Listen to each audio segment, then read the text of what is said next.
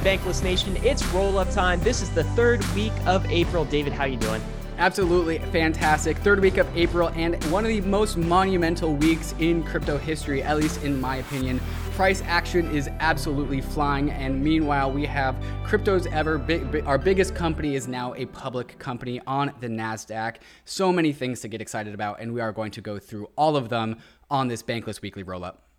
Guys, if this is your first roll-up, this comes at you every Friday AM. Enjoy it with your coffee. This is the fastest way to download the week that was crypto, because we hit the market, we hit releases, we hit news, hot takes, and then we end with what we are both excited about. So, David, I am super excited about this week. We are about to get into it, but before we do, we've got to mention some hot announcements that are going on. The first is this, the Bankless badge. Bankless members, if you're a member of the Bankless Nation, you're a paid subscriber to the newsletter, you've got to pick up a badge. Why do they need to pick up a badge, David? They got to pick up a badge because they need to get one of these Bankless apparel t-shirts. There is only 50 of them in existence, and there's only 6 left to give out, and we are giving out all of them next week to Bankless badge holders. And so it works as a raffle. If you have a Bankless badge, you can go sign up for the raffle. Starting on Monday, we're giving out one every single day for the whole week, trying to get these out of my closet and into the hands of the Bankless Nation. And that it doesn't stop there, because the week after that is another week of giveaways, ending with a whole entire ether to one lucky Bankless badge holder. So if you are a premium subscriber and you have not yet claimed your badge, go scrape your email for the Bankless badge invite link coming to you from Lucas at banklesshq.com. Go find that email, claim your badge. And if you want to be a part of future raffles and future giveaways, go be a Bankless premium subscriber. You want the Bankless badge. Absolutely. Got to get the Bankless badge. This message is for those of you who are existing premium subscribers. Go search your email for that. If you have any issues, email support@banklesshq.com. Just make sure you pick up your badge before Bankless Badge Week. Mm-hmm. You don't want to regret it. You don't want to miss out on the raffles. David, raffles are going to be tight. Raffles are tight. Oh, they're going to be awesome. Yeah. Just better every day is what the promise is. David, we should also mention something really hot that is coming from Dharma, the Dharma wallet. They've just added a ton of new functionality that we just had to mention at the front of this show. David, I know you're a big Dharma wallet user. Why? Yeah, it's really a new paradigm in what a DeFi Ethereum wallet can be. This has brand new backend architecture that really makes the user experience of managing this thing just 100 times easier. And what we're going to get into this, but one of the things I'm excited about is retail season, which I think is coming. And retail season really needs infrastructure like the Dharma app to really be enabled. So if you are trying to get your friends into DeFi, yet you're worried about them getting caught up on gas prices or gas management or whatever, the Dharma app is the place to send them. Yep. And here's what you do basically. So go to Dharma.io, you download the app, you connect it to your bank account. What you can do is move funds directly from your bank account, Wells Fargo, Bank of America, wherever you bank, directly to DeFi, not just the app, directly to a DeFi protocol like YFI, where you can earn 14%, or Compound, where you can earn close to double digits in just one tap. That is the key thing. Dharma making it super easy to onboard your friends into the Bankless ecosystem, particularly if they live in the US. They've really solved that last mile problem. David, are you ready to get into the week that was crypto? Should we start with markets? We have to. We absolutely have to. Let's do it. All right. Well, let's start with Bitcoin then, as long as we're on markets. What is Bitcoin doing this week? Bitcoin reached a new all-time high of almost $65,000 for $64,715. Nice job, Bitcoin. Well done. Okay. Well done. Yep. Really crossing some milestones as well. There are some pretty cool things about Bitcoin at its current price. Bitcoin is currently worth more than the entire Brazilian stock market. And so the Brazilian stock market in the rear view mirror. And it's also bigger than the British pound sterling, the total market cap of all British pound sterlings. Again, in Bitcoin's rear view mirror. Bitcoin just flying by the milestones. Nice job. So that makes it the 6th largest currency, not cryptocurrency, the 6th largest currency in the world at this point. where it's touching like $1.2 billion. That's a pretty phenomenal milestone for crypto and definitely for Bitcoin. But tell us about ETH. ETH is having a good week, David. Yeah, all the milestones that Bitcoin is flying by, Ether is also flying by its own milestones even faster. We are perhaps on the verge of crossing $2,500 Ether, which is a nice round number to look back at. We are currently at the price of $2,465. The high right now, the high that we touched a couple hours ago, is $2,485. And we are currently at the price of $2,455. A really strong performance of Ether in this last week. And as always, guys, when you listen to this, it could be higher, could be a bit lower. We don't know, but it is definitely flying this week. And we'll talk about maybe some of the reasons for this. But the macro reason might be it's repeating history. Right. What is Anthony Sassano telling us on these charts and these graphs here? Right. So this he's comparing. Anthony Sassano is comparing Bitcoin in 2017 to Ether now. The meme is always that Ether is always one cycle behind Bitcoin. And in 2017, Bitcoin broke through the previous all-time high of $1,000, went up to $1,300, fell back down to $1,000 to touch that support from the 2013-2014 high. And then we all know the rest of the story. It zoomed up to $20,000 after that. And this is the exact same thing that just happened to Ether. Ether broke the all-time high of $1,400 at the very beginning of this year, went all the way up to $1,900, then fell back down to $1,400. And here we are, perhaps repeating history in the same way Bitcoin did last cycle. We are moving up, and if you do the math right, Ether goes to 10K after this, if we are indeed repeating history. And so broke the 2017 all-time high, retested it, went back down to it, found support there, and now we are just zooming up. And that's a pretty fun place to be. What's kind of fun too is that, like, of course, the market caps are much larger this cycle than the last Bitcoin cycle that you were comparing this to. But the units are there's basically 10 times more supply Ether than there are Bitcoin. So the units kind of match too, right? Bitcoin, of course, went on that 2017 run at the bottom of like 190 or so to $200, all the way to 20,000 at the very top. And from a unit perspective, Ether might do the exact same thing. Crazy. I mean, crazy. I'm not calling 20,000 because I'm just not that guy. But I'll call 20,000 when we're at 17,000. If it repeats history, right, from a unit perspective, it could be similar. Of course, the market caps are much larger now, so that could have a influence. But hard to ignore these charts. We'll see if history gets repeated. We're about to flip in PayPal in market cap. Ethereum is 85% of the way to flippening PayPal in terms of market cap. That's pretty major. Yeah, and the ETH price action, DC had this tweet where he says, like, sometimes he feels like the ETH price action is really hot. No, it wasn't DC. It was Jacob Franek of Coinmetrics. And then he sees metrics like this, where Ethereum as a whole is still worth less than PayPal. And then he's reminded about how incredibly early we still are, because Ethereum should be worth more than PayPal. Like, give me a goddamn break. All right, Dave, let's talk about total locked in DeFi. How's DeFi doing with total locked these days? We were flat for a really long time, and we are no longer flat. We were pushing up between 40 and 48 million or billion dollars locked in DeFi ever since February, and we couldn't really break through that $50 billion mark. We broke through it. We are at $58 billion locked in DeFi. I think over $10 billion added in the last week. So that's pretty cool. Also, part of the new order of things is Compound is now the new leader in total value locked in DeFi, and is the first protocol to have more than $10 billion locked in its application. We never would have seen this coming in 2018 or 2019. It's such a cool story.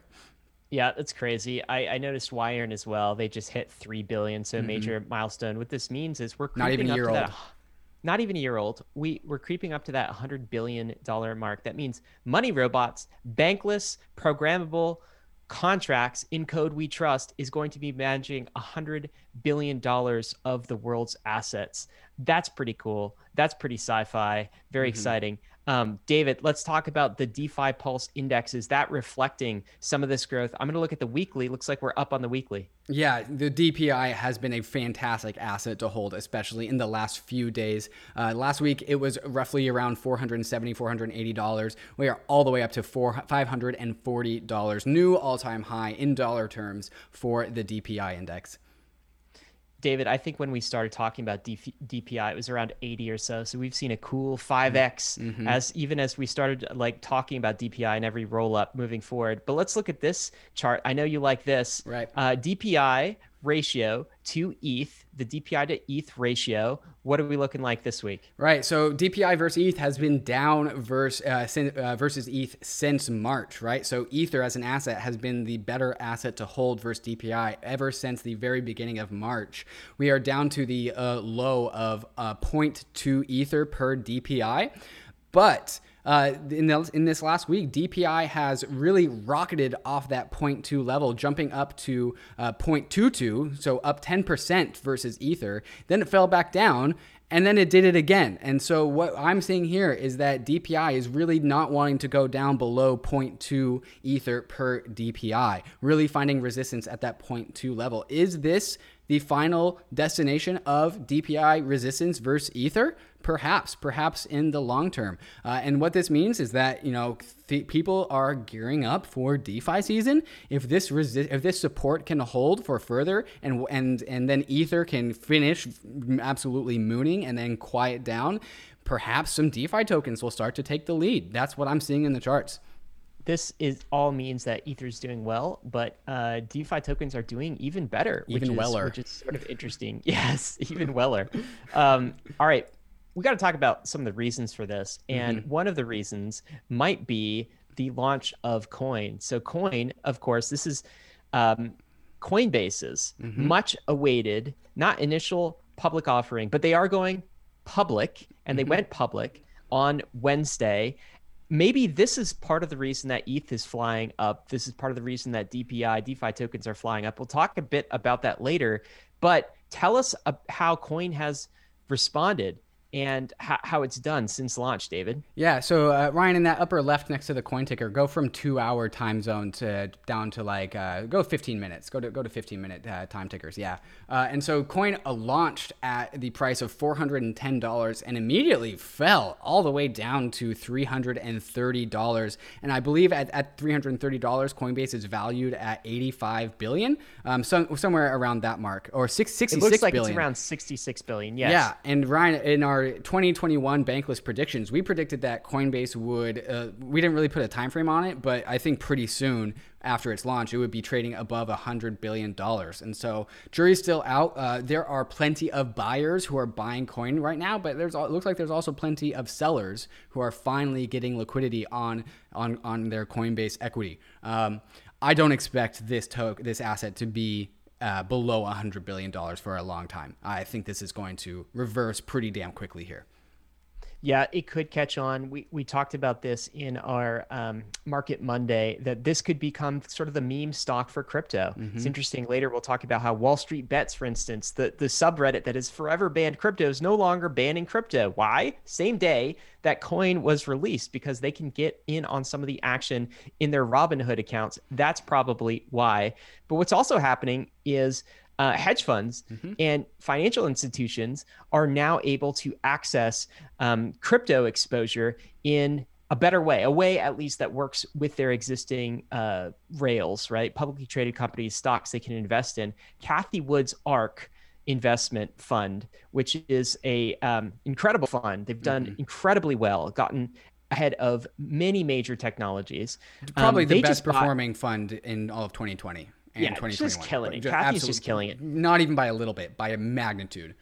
Yes. By the way, we got to get Cathie on the podcast. But anyway, 246 million worth of Coinbase is what ARK bought on the day that it debuted. So it's going to be hard to see how Coinbase goes too low in this kind of backdrop with this kind of support that's coming in the middle of a bull run. What are your thoughts here, David? Yeah, we just have to remind ourselves how long liquidity has been locked up for people who own equity in Coinbase and how ready they are, especially people who are savvy about crypto, how ready they are to double, triple, quadruple down on their crypto exposure. I know Chris Bernitzky thinks this is true, is that people that have equity in Coinbase are selling their coin equity so they can access Bitcoin, Ether, DeFi tokens. And he says that he has the numbers to back that up. And so like there's just a wealth shift going on.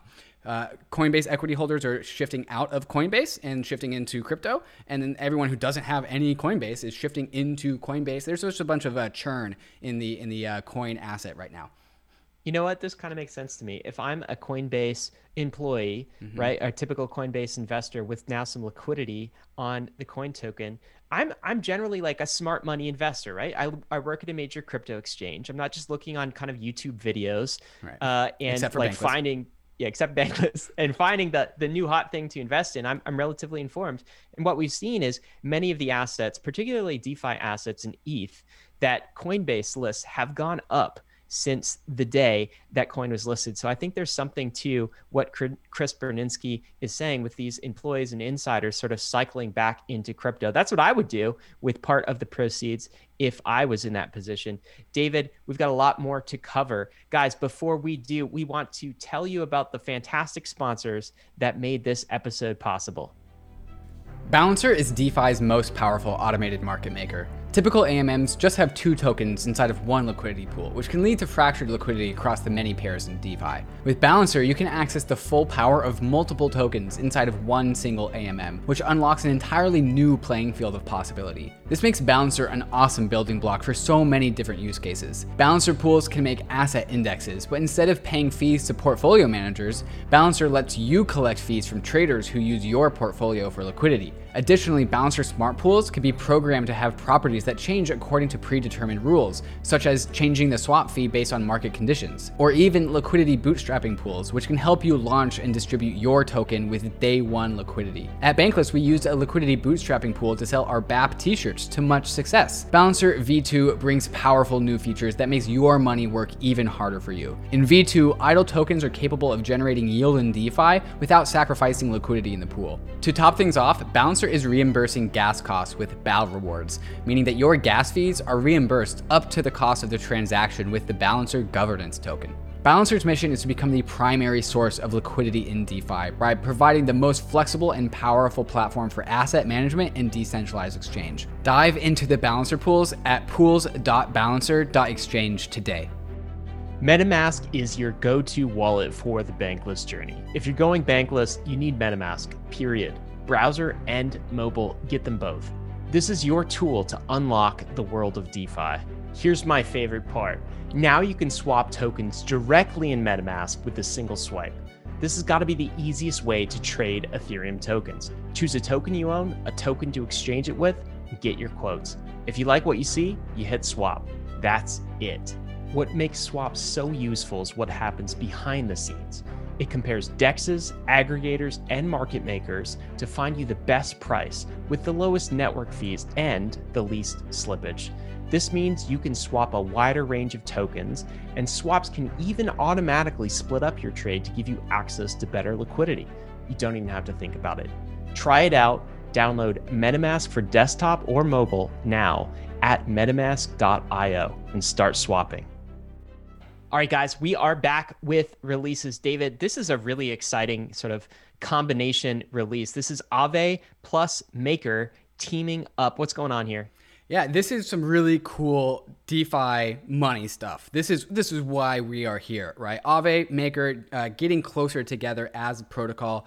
Maker has one competitive advantage that no other DeFi app on Ethereum has, which is the ability to, it has the rights of issuance, the rights to print money. That's what Maker does. It can print DAI. It only prints it under certain parameters, but Aave wants to tap in, get closer to that power to mint DAI by directly integrating the Aave protocol, the Aave money market, into the ability to directly put collateral into MakerDAO and mint DAI on behalf of Aave. So Aave it's got V2 on L1. It's also got an integration on Polygon, and it wants to be in many other L2s as well. And it wants all of these different ways to access Aave to have the same MakerDAO backend. And so this is going to, in theory, add a bunch of liquidity to DAI, because Aave can guarantee above and beyond and manage collateral into MakerDAO in a protocol as a protocol. And so all of a sudden, like, a lot of liquidity that Aave has can be put into MakerDAO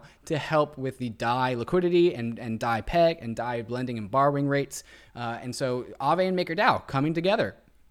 It's really cool because this is not a user to protocol interaction. This is a protocol to protocol interaction, which is super exciting. It's also a model that we've seen in traditional finance. So think of MakerDAO as like the central bank and Aave as a commercial bank. Of course, these are both money protocols, so all of this can be automated, but it's a similar sort of relationship. You've got sort of the underlying money printing banking apparatus that is MakerDAO, and then you've got a commercial bank, which is Aave for lending and borrowing. Super exciting to see this sort of combination innovation here. David, let's talk about why gas fees on ETH are going down. Finally, they're going down a little bit. Yeah. Why? What's happening? Yeah, I'm used to gas fees only going up. It's actually a pleasant surprise that gas fees are going down. And so there's this new service called Flashbots that has allowed a lot of the gas auctions that arbitrage bots fight for to occur off-chain. And so what's happening is that all of these arbitrageurs who are consuming all of the gas space and bidding up average gas prices are just fighting for those, for the rights to process transactions in an off-chain manner, which really allows for a more efficient market discovery of what gas should be. And so as a result of that, there's a lot of transactions going in that didn't actually have to compete with other transactions. And so this is actually just turning into a cut in half, if not more, the amount of gas that people are paying. So really nice, really nice. So what's happening is basically these arbitrageurs, David, who are kind of running these bots, instead of doing the auction and competing in the Ethereum protocol, they're using Flashbots to go off protocol and do these auctions directly with miners. So this is what we've called in the past MEV, miner extractable value, right? So there's value in the arbitrageurs doing this. And there's value for miners in doing this if they get paid. But rather than that happening on chain, that's now happening in this kind of side network off chain. And so it's alleviating the gas demand on chain, which is good for users in one way, but it's bad for users in another, right? Because there's some front running going on, right? Like there's some reordering of transactions going on that benefit arbitrageurs. Are we also concerned about that? I mean, we are concerned about MEV, but I don't think there's any more MEV happening, miner extractable value happening as a result of this. It's just the fighting for who gets to claim that MEV is happening in a different realm.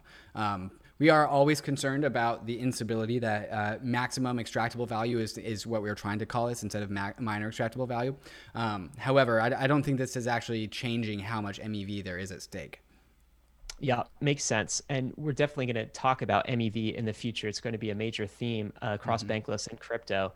Another major theme, I think, David, is exchanges, crypto exchanges, becoming more like crypto banks, adding more services. This is Binance launching tokenized stock trading services, starting with Tesla, starting with the biggest meme stock of all, of course, a good place to start. All you have to do is trust Binance, right? So it's not a bankless money system, but what's happening here, David?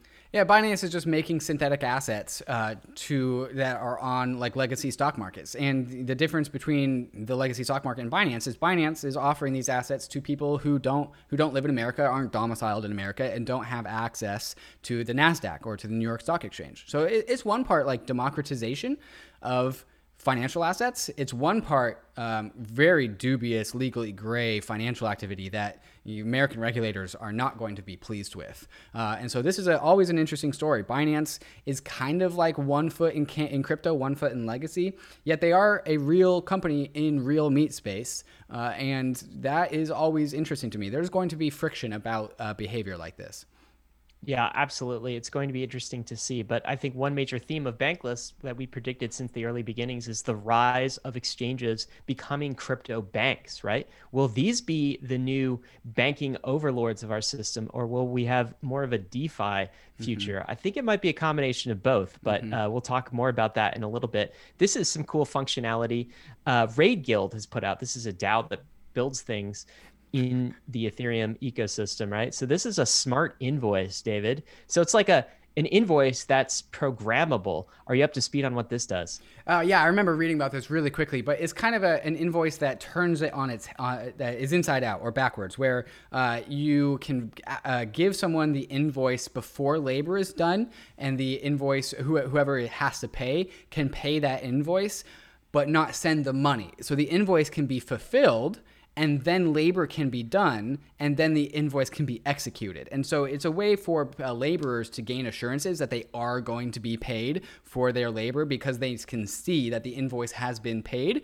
and then they do the labor, and then they actually receive the money. So it's a little bit like a time lock contract, where the person paying for the labor or paying for the services puts up the money, and so the labor giver or the laborer sees that the money is there, and they can feel assurances about that they are going to get paid if they do the labor. And so this is really important when we talk about like global finance between internet strangers. There's a lot of that in the world of crypto. Is people do work for other people that they don't know and haven't met, and so reducing those trust assumptions by something like this is really helpful. Yeah, what's really cool is this is another function of something you could do when you have programmable money. This would not be possible in the traditional financial ecosystem, but with Ethereum, with DeFi, you can actually program invoices to execute on milestones, to escrow things. Very cool, new primitive. In time, this will be the way we do invoicing. I'm fairly certain. David, let's end with releases there and get to the news. We got to touch the Coinbase listing once again. This is from the SEC. So this is the SEC release or the filings, the Coinbase release of, I believe this is their Form S1. So this is sort of all of the disclosure information that Coinbase provides investors prior to listing, prior to going public. There's a lot of really interesting information here. One thing I'll pull out, this was written inside of the filing, but also came across in some of the interviews that CEO Brian Armstrong did, was a statement he made that he expects 50% of future revenues to come not from his exchange business, but from non-trading businesses in the next 5 to 10 years. Those are things like staking, custody, debit cards. David, it's like banking stuff, not exchange stuff. Banking stuff. This, right? Like, what? Back to the theme we were just talking about with Binance. This is Coinbase morphing into a new type of bank. And to be honest, like, look, this is bankless, so we prefer complete self-sovereignty over our money, but we are sort of one foot on the shore, one foot in the ocean in those two worlds. But I definitely prefer a Coinbase or a Gemini to my clunky old Wells Fargo account, right? Like, because there's so much more I can do with even a crypto bank. It's very interesting to see them evolve into a fully fledged banking like system. Even though they're not regulated as banks right now, they're becoming banks essentially. Yeah, and they're becoming much better banks. And this is something that, like, the legacy banks, the Wells Fargo, the Bank of America, is that they just do not understand what is happening here or the forces at play. Coinbase is going to be a better bank, perhaps out of the good nature of Coinbase leadership, but more definitely because they have to be, because their competition is DeFi. And DeFi is the best money UX in history, period. Once you learn how to manage, Ethereum and do Ethereum stuff, the DeFi bankless world is really just competitive. Like, the yields are higher, everything is just better. And and what Coinbase is morphing into is a bank that is closer to DeFi than Bank of America, Wells Fargo, blah, blah, blah, blah. And so as a customer service, or what their product and offerings are just going to be orders of magnitude better than Wells Fargo and all the other legacy banks that just don't understand anything and the Wells Fargo and all the legacy banks are having that revolution happen to them. the DeFi bankless revolution. Coinbase is undergoing the revolution. They are taking the revolution by the horns and saying, we are going to be a new age bank with perhaps DeFi in the back. And it's going to be able to they're going to give better products and services to their customers. USD staking on Coinbase is, not staking, but like APY is 1%, which, I mean, it's not high in comparison to DeFi, but it's still like 100 times higher than your typical checking and savings account in Wells Fargo. And so these new crypto banks are the new banks. They are the new banks for the young people who are ready to accept them. You know what, David? I love that description. I also would say, let's not stop at a new set of banking systems. Let's also go to DeFi. But I think Coinbase, to your point, is aware of what's going on in DeFi too. In fact, DeFi is written all over their risk section in this filing of what could potentially disrupt even Coinbase. So they're looking at that. One way, to your point, that DeFi is kind of forcing Coinbase's hand a little bit, and maybe a small way, is Coinbase just gave all of their employees, their 1,700 employees, shares. Just airdrop them Coinbase shares. Like, this sounds similar to some of the token mechanisms that we've seen in DeFi, and I think it's maybe a nod, a recognition of what's going on in DeFi. They had to sort of do the same thing. Yeah, we wrote about Uniswap when Uniswap gave 400 tokens to all of its users. Unfortunately, Coinbase regulatorily and just like logistically can't airdrop Coinbase equity to all of its users.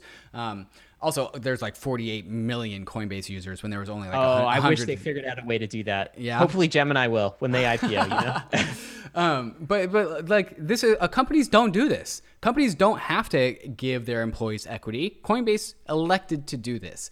And this is something that I see like as crypto culture exporting itself into the rest of the world. The values and ethos of what happens when you distribute wealth in ways that benefit more people looks good upon you. And this is a planting of a flag for all the legacy companies that never did anything like this for their employees. Coinbase is like, look, we're the hot new thing on the legacy stock market, and we just gave all of our employees $25,000. No matter if they are an entry level employee or they are a C-level employee, everyone got the same number of shares airdropped to them. This is a new. We are moving the Overton window of capital into better and better wealth distribution mechanisms. And I think that this got started by Uniswap, and now it's moving its way into the equity market with Coinbase. Nice job, Brian. Nice job, Brian. I hope that the next crypto bank IPO listing rewards some users. That would be awesome. So if the Winklevoss twins are listening, guys, if you can make that happen when you go public, that would be really cool. Okay. David, let's go to some Ethereum upgrades. The first is this. Ethereum just had a new upgrade. So this is a hard fork of Ethereum, but like not an aggressive hard fork where a third party, this is a kind of a planned community hard fork where everyone decides to update their nodes. What was packed inside of this Berlin upgrade? Yeah, a bunch of just deep coding stuff that I am not familiar with. Some gas prices got remanaged. Some new transaction types are in there. Really, it's just some protocol, deep protocol level stuff that I just don't understand. It doesn't really impact the average user of Ethereum. But as an unfortunate result of these hard forks that Ethereum commits to every now and then to upgrade the network, we actually had some hiccups with one specific client, which resulted in some bugs that people dropped off the network. So that's why you might have gotten some bad reporting if you use Zapper or Zerion. Some tokens didn't show up, or Etherscan was reporting stale transactions, stuff like that. We had some consensus issues. There's already a update fix sent out to the Open Ethereum client, which is the client that was experiencing these bugs. And so if you are running an Open Ethereum client, make sure you go update that to the new patch that was just released. Yep, I believe it's already been taken care of. And of course, this was not like core consensus issues. This was issues with like block explorers and people using the Open Ethereum clients. It's also why we have client diversity, as we talked about in the Justin Drake article. Yep. In the Justin Drake podcast, of course. The important thing, if you're a regular Ethereum user, nothing you have to do. Yep. Everything is upgraded for you. And we are one step closer to the next hard fork, the London hard fork, which includes EIP 1559. Yes. Yeah, that is not a minor change. That is a very exciting change. Maybe coming this summer. We'll see. If I get my Ethereum knowledge right, there's some of the updates in this hard fork were prerequisites of EIP 1559. And Yes. so that leads into that. So now next step, EIP 1559 in a couple months. There you go. All right. David, Consensus, the people behind MetaMask, the people behind Infura, a number of early Ethereum Gitcoin. projects that have been Gitcoin, so important to the success of Ethereum, just raised $65 million. And who they raised it from is super interesting to me. JP Morgan, MasterCard, UBS, they raised it from traditional finance. What are your thoughts here, David? Yeah, JP Morgan has always had a really close relationship with Consensus. They worked on the JP Morgan had their own private implementation of Ethereum, and then Consensus bought it. They've been shaking hands for a while now. And I think Consensus is about to really pivot into a new consensus, right? We're about to talk about Gitcoin and how Gitcoin pivoted away from Consensus. And I think Consensus is pivoting into an advisory studio or software studio specifically for big name clients like JP Morgan, like MasterCard, who know that Ethereum can help them do stuff, but they don't have the employees or the builders or the knowledge to build it the right way. So they're tapping into the power of Consensus to get that done. Yeah, it definitely reflects a desire from some of these legacy banking and traditional financial systems to get exposure into the crypto realm. So that I suppose is a good thing. Let's talk about Gitcoin itself. So they have just, as you were mentioning, spun out of Consensus. So what's Gitcoin doing here, David? Gitcoin raised over $11 million specifically from Paradigm. And Paradigm is, like, in my opinion, Ethereum's best VC fund. Paradigm's behind Uniswap, they're really leading the charge into optimism and solving minor extractable value. They are solving all of the hard problems in DeFi. And the fact that Paradigm led the round into Gitcoin, which shows that they have a lot of faith in what Gitcoin has to offer. So congratulations to Gitcoin, graduated from Consensus into their own thing. And I think there's going to be a lot of cool stuff coming out of the Gitcoin team. They are just doing absolutely fantastic. We should have them on sometime soon too. David, let's cut to DYDX, who we just had on Bankless. So cool thing about DYDX is they just launched in their own Ethereum secured layer 2 using some super cool ZK ROLLUP technology, and their volume is just off the charts already, right? So they did 70 million in volume on their perpetuals volume on the weekly, David.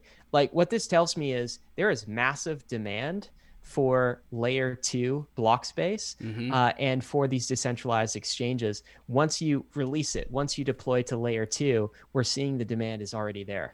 Yeah, in under 10 days, the Ether USD perpetual swap is over $14 million in volume in 24 hours. And again, this is a brand new product. These aren't large numbers comparison to older projects, but this is a brand new thing. And there's already and the other cool thing about this is that because they are on layer 2, they can do more assets than just Bitcoin and Ether. So now there's Aave, Uniswap, and Chainlink. And what Antonio said on our State of the Nation, if you haven't watched that, go watch that they are going to roll out at least one asset per week. And so I just expect this L2 exchange just to absolutely explode. And they're definitely going to start with the DeFi assets, yeah, I'm pretty sure. All right, let's talk next about is my bet. Yeah.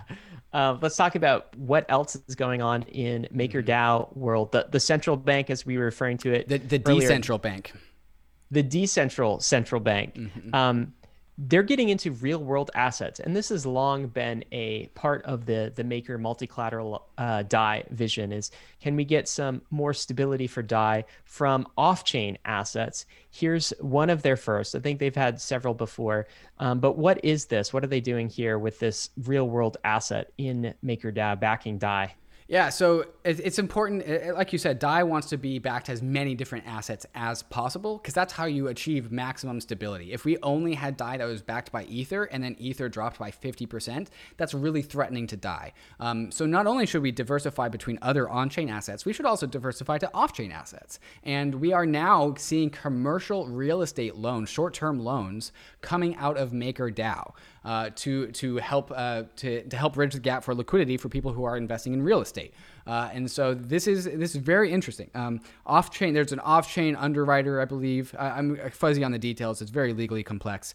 But people that are needing liquidity that they can't find elsewhere can come to MakerDAO, strike a deal with the DAO, and the DAO can offer them DAI liquidity for their collateral. And then there's also the infrastructure set up under the conditions of maybe there's a housing market crash, who liquidates the property to pay back the DAI. All of that is managed. And so there's one world of off-chain assets becoming tokenized on Ethereum and then those tokens trading around. There's the other world of just off-chain assets only going into credit facilities like MakerDAO and staying there, and then the value of these tokens being turned into DAI and sent into DeFi, which is also almost kind of the same thing at the end of the day. And this model seems to be the model that is being pioneered here and perhaps going to be the one into the future.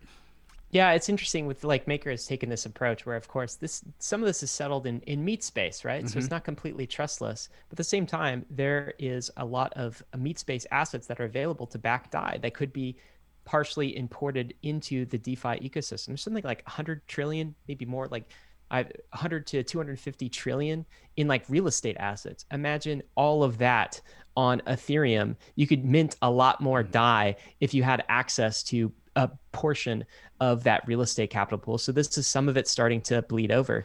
And just some grounding here, there's 500,000 DAI being minted on the back of these real estate loans. So DAI, I think, is over 3 billion total DAI. So not a just great, a tiny bit. Just a tiny bit. Yeah. Foot in the door. I would expect it to grow. Yep. All right. Let's talk about NFTs, David. This is cool. Epic Games. Wow. Studio behind Holy Fortnite. Shit. Yeah, that's obvious. Yeah. So what are they doing here? They've got some plans for the metaverse, for NFTs. What are the plans here? Yeah, so Epic Games, the team behind Fortnite, and Fortnite just exploded onto the scene, I think, in like 2019, 2020. And Fortnite was free, but they made an insane amount of money selling skins and like other packages. And so I think what they are seeing is they are seeing the possibility of making NFTs on Fortnite, perhaps tradable skins, tradable unique assets. I don't know. But it's just obvious that some company that is making a killing selling assets in the game transitions those assets into NFTs on Ethereum. We know that this is product market fit. I have no faith, or a complete faith. Excuse me. You have extreme faith. No faith. You know who this is also good for is those building infrastructure for these big game studios. One of the companies building infrastructure for these studios is Immutable. And they have a ZK roll-up based Starkware technology, the same technology that powers DYDX, which we just talked about. They've rolled that up into an NFT specific exchange that is secured by Ethereum. Perhaps that's something that Epic can tap into in the future. And they've just announced a ton of different launch partners too. This is pretty cool.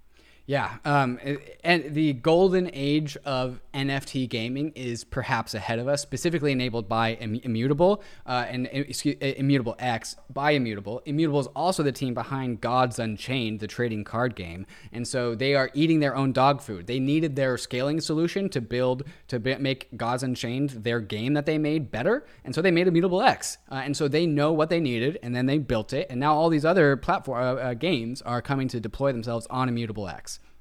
On Immutable X, like gas, there's no such thing as gas transactions. Like it's basically all micro free. pennies. And it's so times. scalable. Yeah. Absolutely. And still secured by Ethereum. So super cool. I'm expecting big things here, David, especially as these game studios start to enter, these legacy game studios. Let's talk regulation. Gary Gensler finally confirmed as Joe Biden's SEC chair, replacing Jay Powell, who's not like there was I think there was an interim person taking that role, but Jay Powell was the last chairman under the Trump administration. What are your thoughts here? Yeah, so we just had the podcast with Hester Peirce, who expressed optimism about Gary Gensler as the SEC chairman. And this is not a world that I'm familiar with, but Hester Peirce is Crypto Mom, and Crypto Mom is giving Gary Gensler the thumbs up. And so if you don't care about regulation, it's kind of all you needed to know. But we do want faster, quicker regulation coming out of the SEC to help provide the clarity for teams that just need to do stuff, issue tokens. Hester Peirce has this 3-year 3-year clause that allows people to issue tokens and have them not be securities so long as they decentralize within 3 years. If that gets passed, that's really, really awesome for clarity for people that want to issue tokens but feel like they are hamstrung by regulation. So many good things I think can come out of this, and I'm optimistic for it. Yes, this 3-year safe harbor proposal, which we talked about in the podcast that just came out on Monday on the Bankless podcast, she has updated that, and she actually put it in GitHub for people to comment on, people to fork. Super cool, super crypto native of her. Why is she called Crypto Mom? Because of stuff exactly. like this. Just so plugged in. You got to catch that podcast. You get a sense of her perspective on Gary Gensler. I feel like if I'm reading between the lines, Gary Gensler may not give crypto everything it wants. In fact, some things might be not great for crypto, but it will give clarity. Which is great. It seems like. Which is a benefit and which is good. And Hester seemed pretty confident of that. So we'll see how that evolves. Probably good news for crypto on balance. David, let's talk about some weird news. I don't know why banks are doing this, right? So Bankless Twitter tweeted out, whoever controls that account, Bankless Twitter, who does that? on Coinbase launch no day. clue who even controls that anymore. I don't even know. I just see the tweets and I'm like, oh yeah, I agree with this. Tweeted out, the banks are scared on Coinbase launch day. And you know what? I think they are scared, David. You know why? Because Coinbase is creeping up in market cap to some of the biggest banks in the world. It's like a shot across the bow. This is a tweet from Cameron Winklevoss. He's saying, he's quoting that Gandhi quote. And he says then they fight you. This is the banks fighting us part. HSBC, a major bank, I think the 6th largest bank in the world, is not only banning the purchase of Bitcoin. So if you're an HSBC client, they don't want you purchasing Bitcoin through them, but you can't even purchase companies, publicly traded companies like MicroStrategy that own Bitcoin. They're stopping that too. They're banning that too. This is a memo from HSBC to all of its clients that you can no longer purchase MicroStrategy because they have Bitcoin crypto on the balance sheet. David, what is going on? Who do these banks think they are? This is so dumb. Why control it? There's probably some compliance reasons that some of the lawyers or compliance teams say, hey, we shouldn't do this. But other people are doing it. And there's no benefit to this for their customers. Their customers only lose. And why are you fighting it? It just makes no sense to me. I do not get it. Anytime a bank fights this, they leave the opportunity for the banks to not fight it, to profit from it. Coinbase gets it. Coinbase grows in market cap, grows in influence. I hope Coinbase is please ban everything. Every single bank ban Bitcoin so we can have it all. This is just a nonsensical strategy. And it's insulting to the self-sovereignty of people everywhere, and a stark reminder as to why money needs to be a public good. Because if they can control what you buy and how you buy it, then you are under the control of people dictating your lives, which I'm personally not a fan of. I know this about you. I do feel like they're digging their own grave, David. But you know what? The fact that they have the audacity to do it so blatantly, right? I think they know that they still have some strings that they can pull. They have a monopolistic private-public partnership with nation states. They have lobbyists in Washington. They have lobbyists in London. They have lobbyists in all of the governments all over the world. There are some strings they could pull. And if things get nasty and they really want to stop crypto, I think they may try to pull those strings as well. So we'll see if they ramp up and escalate the fight. Long term, they're digging their own grave. But short term, I think they still think they're in power. Yeah. They still think they can control us, man. Oh, that's cute. That's cute of them that they think that. I do want there to be at least one bank that tries to do everything in their power to stop this revolution from happening, just so we have this example model of what a complete failure looks like in 5 to 15 years. Maybe it's HSBC. I feel like it's not going to be Wells Fargo. Wells Fargo's just going to be like, we're not doing anything. We're not innovating. Whatever. We're good here. We're going to do nothing. Yeah. All right, David, we've got some hot takes we've got to get to that are super cool. But before we do, let's talk about the sponsors that made this roll-up possible. Bankless is proud to be supported by Uniswap. Uniswap is a new paradigm in asset exchange infrastructure. Instead of a cumbersome order book system where trades are matched with other humans, Uniswap is an autonomous piece of software on Ethereum, which is what Ryan and I call a money robot. No human counterparties or centralized intermediaries, just autonomous code on Ethereum. Input the token you want to sell and receive the token you want to buy. Something brand new in the Uniswap ecosystem is the Uniswap Grants program is now accepting applications for grants. We have been saying this for a while and we'll say it again. DAOs have money and they are in need of labor. If you think that you have something to contribute to the Uniswap DAO, apply for a grant to Uniswap. Just look at the size of the Uniswap treasury. It's almost $3 billion. This mountain of capital is looking for labor. Do you have something of value to contribute to the Uniswap DAO? No matter how big or small your idea is, you can apply for a uni grant at unigrants.org and help steer Uniswap in the direction that you think it should go. That's exactly what we did to get Uniswap to be a sponsor for Bankless, and you can do the same for your project. Thank you, Uniswap, for sponsoring Bankless. Gemini is the world's most trusted cryptocurrency exchange. I've been a customer of Gemini since I first got into crypto in 2017, and it's been my main exchange of choice to make my crypto buys and sells. Gemini is available in all 50 states and in over 50 countries worldwide, and on Gemini there are markets for over 30 various different crypto assets, including many of the hot DeFi tokens, and it's one of the few exchanges that has liquid DAI markets. Gemini just launched their Earn program, where you can earn up to 7.4% interest on 26 various crypto assets. If you're tired of paying fees in DeFi, or you don't want to worry about DeFi exploits, but you still want to earn interest on your crypto assets, Gemini Earn is the product for you. Another product I'm stoked to get my hands on is the Gemini Crypto Back Credit Card, which gives you 3% cash back on all of your purchases, but paid to you in your preferred crypto asset.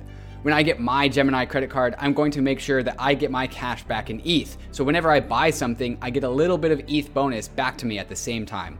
You can open up a free account in under 3 minutes at gemini.com/gobankless. And if you trade more than $100 within the first 30 days after sign up, you'll be gifted a free $15 Bitcoin bonus. Check them out at gemini.com/gobankless.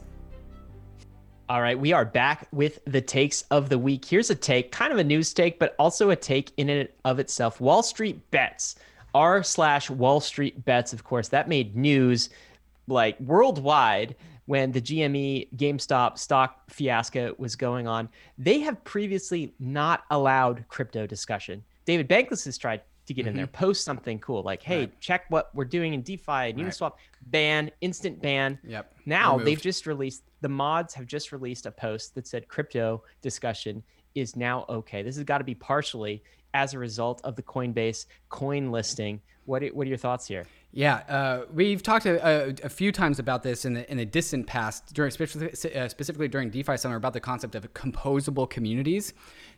The Bankless Nation and the Wall Street Bets communities are extremely composable. They just don't know it yet. They just don't know it yet. There's perhaps more ape culture and more degen culture in Wall Street Bets. Really? Oh, yeah, dude. They're YOLO into GME at whatever. Yeah. For sure. More degen than DeFi? Oh yeah. They are Summer? CeFi degens. Absolutely they are. And I don't think they understand the degree of product market fit that DeFi has for some of these people. And I really am hopeful that the Wall Street Bets community and the Bankless and DeFi communities have this fantastic marriage. So if any listener is a part of both, do your best to be in the Wall Street Bets subreddit and talk about this subject, because they already know what it's like to be censored. They already know the pains of centralization. They love to degen and ape.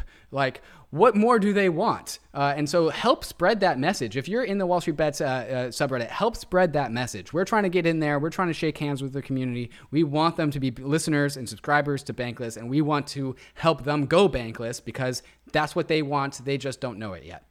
I think this is a major step, though, to tearing down the wall. And I think, what was the wall constructed because of 2017, David? They had a whole bunch of these useless token projects who are spamming them, and then crypto's a scam, all of this. And so they created this blanket policy. Well, things are changing. The narrative is changing. Now could be the time for more composability. David, I've got a take here. You ready for it? Let's do it. Dude, people say Ethereum is hard to use, right? People say that.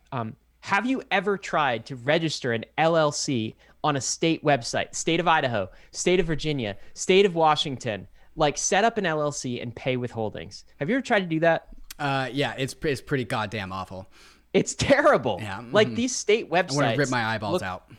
It feels like they're built in circa 2000, and like no one updates them. It's right? Like they don't want you to do that. It's like, hey, they make it so difficult, and every single state has a certain thing you have to register. Like their entire companies, like Gusto and other third parties, that just basically take care of that pain for you now. Thank this God is for the them.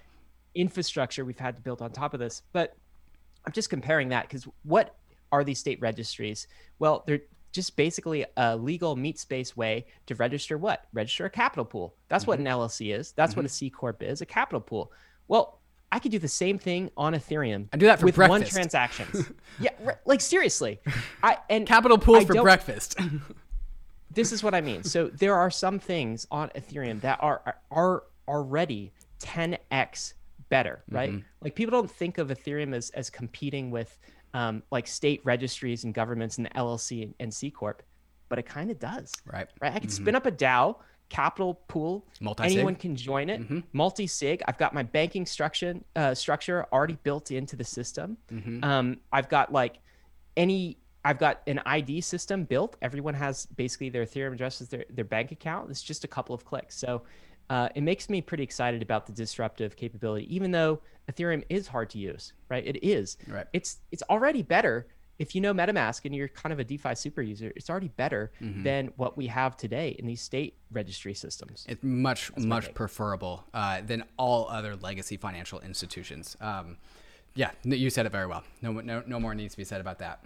Well, let's get some more from Hayden then. Hayden Adams, a Bankless podcast guest now, Bankless podcast alumni. Really excited about that. What's his take here, David? Yeah, his take is that the New York Stock Exchange has 2,800 trading pairs over the last 228 years, and Uniswap V2 has 36,000 trading pairs in 1 year. Two of those I've made. POV crypto token. There's a trading pair there, and this other token, BAP token, also as well. Two trading pairs. I listed two tokens on markets with Uniswap. Imagine me trying to get something listed on the NYSE. Wouldn't happen. I can't imagine. Wouldn't happen. And this is exactly to your point. Like all of the stuff that requires paper pushing and bureaucracy is just a transaction on Ethereum. Just done. Like Dead. Here it is. Like, oh, you want a trading pair? Sure. You have to bring your own liquidity, but like whatever, just build it, and then you can build it. It just reminds me, if people want an analog, right? Like in the early days of media, there were like 4 different news stations. That's it, right? And then we moved to YouTube. You have like hundreds of thousands of channels, right? Like millions of channels, millions of different content producers. Everyone can produce content. It democratized media. We're democratizing finance. We're democratizing asset creation and asset exchange. Everything's going to be tokenized. This is why Uniswap now has 13x or more the amount of trading pairs than the New York Stock Exchange. And it's only been around for like 2 years, 3 years. Right. Like it's incredible. Imagine how many it's going to have by the end of this bull market. And what's crazy to me is people don't see this coming, and it's like it's coming, it's happening. Maybe it's happening. Dharma sees it coming because you can anything that's on Uniswap, you can get into it with Dharma. There you go. All right, let's talk about this tweet, I guess. All right, so this shows how early we are. This is somebody called my attention to this. This is somebody on Bloomberg, and they are showing a ticker chart of like Bitcoin, crypto assets, and crypto related assets. They misspelled Ethereum, so it says Ethereum. Yeah, they missed the E at the start. They missed the E at the start, and it feels to me like the anchor is kind of sitting here presenting it right. Like Ethereum is still not a mainstream finance name. They're still misspelling it on broadcast TV. This is how early we are, David. And it should be Ether, not Ethereum. This is actually something that bugs me about even people inside the crypto space is like they say like, oh, I bought 3 Ethereums. Like, no, you didn't. You didn't buy 3 Ethereums. You bought 3 Ether. Like, get that. It's a nuanced point, but like it's important. I agree that it's important. I used to correct people and I used to be like, no, what you mean is Ether. But like now I've taken it just like, hey, it's just more important that we're talking about Ethereum and like like, so I don't correct people, but people in the know that there is Ethereum, the network, and Ether, the asset, definitely. Which brings me to a question. I actually tweeted this out, and I want your perspective on it, David. This is a survey I tweeted out. How much longer will this bull market last? And so I put 4 options here: 3 to 6 months, 6 to 12 months, 12 to 18 months, or more than 18 months. And you can see the results here on the screen. 46%, the vast majority, said 3 to 6 months, and then it was kind of scattered through the other answers. What do you think, David? Well, let me finish off going through the numbers. So 46 months for 46% said 3 to 6 months. 30% said 6 to 12 months. Only 7% said 12 to 18 months. And then 16% said more than 18 months. I was in the 7% of 12 to 8 months. So I was in the significant minority. 12 to 18 months. Yes, right. And like, I was super surprised by people only thinking that this cycle goes for only 3 to 6 more months. I guess I'm a contrarian. We have more than 6 months left in this thing. Absolutely. Okay, but let me ask you. So 12 to 18 months, that's longer than previous cycles. Yes. So you are a long cycle believer then. I am a fan of the super cycle thesis. Yes. Two cycles in one. I'm a fan of this. Yep. Mm-hmm. So this is that the bull market cycles just get longer. That's what you longer and bigger because we are in a late stage fiat credit cycle. Money is free. Money is distorted, and there's so much cash looking for places to go, and crypto assets are the only remaining unallocated asset class that is specifically antagonistic to the decline of fiat. If there's ever going to be a super cycle in crypto, it's now. This is the cycle that crypto goes mainstream. Maybe in 3 to 6 months, where all these 46% of respondents saying that's where the bull market ends, maybe that's when we have a very significant 40 to 50% correction. And then we just keep on fucking going for 6 to 12 more months. Like, it's super cycle. Wait, it's super cycle time. Are you a proponent? Okay, let me ask you. Do you believe that this is the last cycle? And here's what I mean by that. There's a thesis that goes around in crypto, which is like, hey, this isn't going to be pattern recognition for the past 4 to 5 cycles that we've seen in crypto. This time it's different. This time we go mainstream. Don't expect your 80 to 90% drawdowns on Bitcoin and Ether, at least, and maybe even DeFi tokens. This is the point. We've already passed the point of no return. We're not going to get those types of things moving forward. And so this is really the last cycle. So what that's kind of saying is there won't really be a bear market after this. Like, we'll see dips, but it'll level off. What do you think about that? Yeah, I think that's completely in line with the super cycle thesis, right? When we were in the bear market in 2018, 2019, I was listening to, and I was still very new to crypto at that time. People are saying like, oh, this new cycle is going to, during the next cycle, there's going to be all the gains again because crypto markets go in cycles. And I was thinking, it's like, but if everyone knows it goes in cycles, like if everyone knows it, it shouldn't be like that. It should do something different. Turns out it did exactly like what people said. We're just going through a crypto cycle right now. But the difference is that crypto is mainstream now. And now there are the world's largest capital institutions buying into crypto assets, Bitcoin, Ether, putting on the balance sheet, investing in the space. The difference is that there's no further places to go after this. The top of the 2017 markets, we did not breach into the mainstream. We did not breach into hedge funds. We didn't have a micro strategy. This time we have all those things. There's no further places to go. There's already like conspiracies about central banks stacking Bitcoin. Like there's no further places to go, right? And so in 3 to 6 months, we top out and then have a big correction, but that correction just gets bought really hard, and then we just keep on going, and then all of a sudden, crypto's mainstream. So I didn't vote in my own poll, but do you know what I would have voted for? What would you have voted for, Ryan? What? Guess. You should guess. More than 18 months. No, 6 to 12 months. 6 to 12 months. Yeah, I think that you could be right, and there's some probability that what you're saying, long cycle, super cycle, last cycle, is right. But I also think that this could get crazier. And we've seen every single cycle of crypto get so insane and so out of whack, so far stretched above even fundamentals at the time that the valuations don't make sense. Right. Like that, it just a .com boom, if you will. So I kind of feel like we're going to see a repeat of 2017 and 6 to 12 months blow off top. Now, I don't think we'll lose like 95% in Ether. and we probably won't lose 80% in Bitcoin. So it'll be muted. But I do think it could play out the 6 to 12 months. So I sort of feel like, and here's the last thing I'll say on that is, as kind of the other perspective on this, if people, like, the onus is on people who are saying this time it's different to like disprove the pattern. And the problem is patterns can become self-fulfilling prophecies, right? So like if all of the crypto OGs are like, oh yeah, we've seen this before, we've seen this 4 times, like this is what the cycle looks like. At a certain point, they start selling. It creates a self-fulfilling, reflexive flywheel effect on the way down. So I'm not saying for sure, but if I had to guess, I feel like we've got 6 to 12 months and then some form of a bear market. But we'll see. I hope you're right, David. You could be right, man. We'll see. Super cycle. That's all I got. Super cycle. All right. Let's talk about this one. So this is Jimmy Ragosa, I believe. What's he saying here? Yeah, so this is an important takeaway for what Ethereum is and why Ethereum has so much sticking power.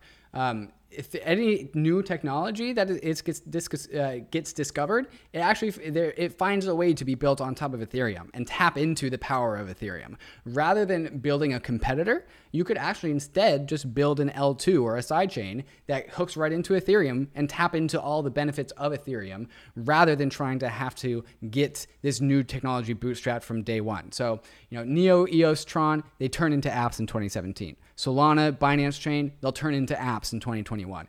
Any innovation that can be built can be placed on Ethereum. And if it can be placed on Ethereum, it is going to be easier to get that thing bootstrapped than just to build a desperate, separate, siloed ecosystem. So Ethereum is the aggregation layer of all technology.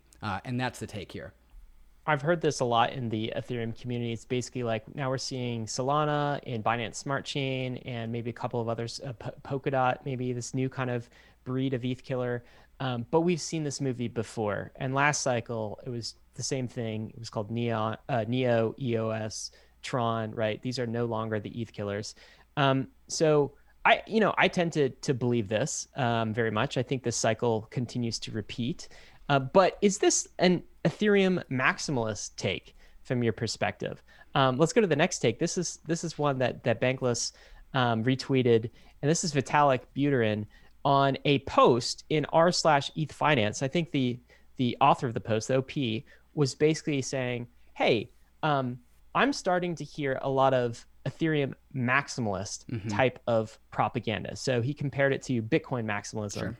And like Safadine and Moose and some of the quotes they're saying, there's like, I'm hearing the same sort of thing. Like Ethereum is the only one. It will crush all competitors. Like beware and be fearful. And Vitalik is responding to that. And what is he saying in his response? Yeah, let me just read this out.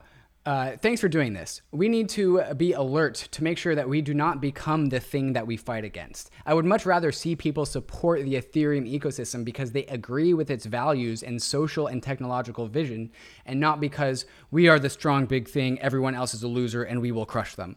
Focusing on the former reinforces the community's moral virtues. Focusing on the latter equally attracts people who have those virtues, the price go up, number go up virtues, and people who do not, and perhaps the latter group. And so it ultimately erodes them. So this is a conversation on values. Do we want people to come into Ethereum because of the technological and cultural merits that it has? Or do we want people to come into Ethereum because it's going to crush competitors and it's going to win? Which one do we want to promote as a community? And then Vitalik finishes with, and if the values erode too much, anyone outside the ecosystem really will have a hard time seeing the difference between Ethereum and any other chain. So what Vitalik is saying is we should promote Ethereum based on its merits, not because it's going to crush competitors. I wholeheartedly agree with that take. And, I think what somebody might respond when they read that from Vitalik is basically like, oh, so you're saying every chain is the same, right? Mm-hmm. And I don't think that's what Vitalik's saying. It's definitely not what I would say, right? The values of the chain are really embedded in the protocol itself. And Ethereum has bankless values, decentralization values, right? It is not a protocol that is aiming to be built for a small set of validators and folks that can kind of collude together and censor transactions, right? So I do think that it's important not to become sort of a chain agnostic, because if you're chain agnostic, you're also values agnostic. I'm not values agnostic, right? Like I'm here for bankless. I'm here so that we can go bankless, not so that we can instill a new set of bankers who now control the Binance Smart Chain. So I totally resonate with what he's saying. I think is a great point, and only Vitalik can put it in that way. David, should we get to the last? What are you excited about this week, my friend? Yeah, you want to take this one first, Ryan? Yeah, okay. You want me to tell you what I'm excited about? Yeah. Coin. Coin release, Coinbase, man. Like that's this is crazy. So what I think we're seeing here is blitz scaling, right? So some in Silicon Valley have written posts about blitz scaling in the context of social media, but this is money system blitz scaling, financial system blitz scaling. So Wells Fargo, about 140 or so billion in market cap, right? And we've got Coinbase creeping up on Wells Fargo numbers, right? Like close to 100 billion or so. Wouldn't be surprised if it exceeds Wells Fargo. Here's the thing. Wells Fargo has 45,000 employees, okay? 160 years of Wells Fargo to get to that market capitalization. Coinbase is about to achieve the same thing in 9 years, okay? With 1,700 employees. 9 years, 1,700 employees. That is blitz scaling. How are they able to do this? Because they built on crypto. They didn't build in the legacy finance traditional world. They didn't build purely on nation state-based technology. They built on crypto rails. So that's crazy. Order of magnitude gain, okay? What's next? What's next is DeFi. What's next is Uniswap. So another order of magnitude gain. You've got Uniswap, which is 38 billion. I would not be surprised, David, if we see sometime in this market cycle an $100 billion uni token. Like, it's not that far off at this point, right? We talked about how crazy market cycles can get. How many employees? 20 employees, okay? Another order of magnitude improvement. And they did it in 2 years, 3 years. Like, this is absolutely crazy. I think the outside world, we've talked about so often, right? We're talking the Hayden podcast. Why isn't the world talking about the Uniswap story? You know why? I think, after some reflection, it's because it's happening way too fast. Right. Like, they don't even see it coming. Incomprehensible. Because it's incomprehensible. Like, this is not growing in the way that Wells Fargo, they can barely wrap their mind around Coinbase's growth. Banks haven't grappled with that. And now they're going to be faced with the next bank killer, which is DeFi protocols. Good game, banks. Right. Like, it's over. So that's why I'm excited in the context of the coin launch. The banks can no longer control what's going on. They see coin, they see its market cap, they see Coinbase. They're going to start getting involved in this. But, you know, the competition is just heating up, and they're not going to be able to react fast enough to the blitz level of scaling that's happening in DeFi. And this is just fits into the pattern of history. Technology and technological adoption just accelerates as we move forward. Like the iPhone got adopted over X number of years, and then every technology after that just gets adopted faster and faster and faster. And that's what I see happening in the DeFi space. And also, here's what I'm excited about, Ryan, as a result of that quickening adoption, I'm excited for retail season. Retail season marked the top in 2017, and I think it'll mark the top in this bull cycle as well. But again, it'll be extended, and we just have the infrastructure and the reasons to support retail. And I've been getting texts about crypto for a while. But so are we in retail season? We are in the beginning of retail season is what I'm getting for. Like, Wall Street Bets just opened up to Bitcoin and Ether, and I'm getting texts from people that I haven't really talked to that in a while that are asking me about like Chainlink and Doge, and so like, retail season is definitely getting started, and I think that's ahead of us, and that's why infrastructure like Dharma is going to be really, really helpful to get retail bank accounts connected right into DeFi in a way that treats them like a user of Robinhood with the customer experience. Retail season on the way. I would love to read the responses to those texts where they ask about. I said Bitcoin and Ether only, and then I got the response. Well, what about Chainlink? Don't text me that. And I'm like, what? No, Bitcoin and Ether only. And then they're like, what about Doge? And I'm like, Bitcoin or Ether only. And it took a while. I don't have too much faith. It's just like you got to start there and understand why Bitcoin and Ether are valuable before you go anywhere else. That's definitely our advice to people who are new. David, you ready for meme of the week time? Meme of the week. Best part of the Bankless Weekly Rollup. That's why we put it at the end. I'm sharing it. All right, gains in real life matter too. What are we looking at here? Yeah, so this is a meme that's been going around the internet. This was created by the guy behind the Bankless Twitter. His name's Mike Wong. And it's got two ladies in the gym, and they are looking at someone, and they're asking, what do you think he's listening to? And the second lady says, probably heavy metal or hard rock. And then it turns into the guy who's also the yes guy, the Chad yes person. I'm pretty sure that's what this illustration is. And this guy who's lifting 500-pound dumbbell curls, and the text is, and this is alluding to what he's listening to in his headphones.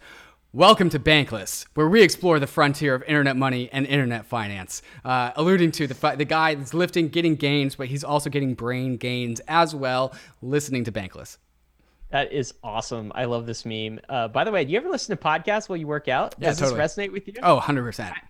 I do too. Like all the time. It's brain gains on muscle gains for sure. Yeah, double your gains. Why not? All right, makes sense. All right, David, I think that's all we have for the roll-ups. Guys, risks and disclaimers, of course. DeFi is risky. So is Bitcoin. So is ETH. You could lose what you put in, but we are headed west. It's not for everyone, but we're excited that you're on the Bankless journey. Thanks so much for joining us.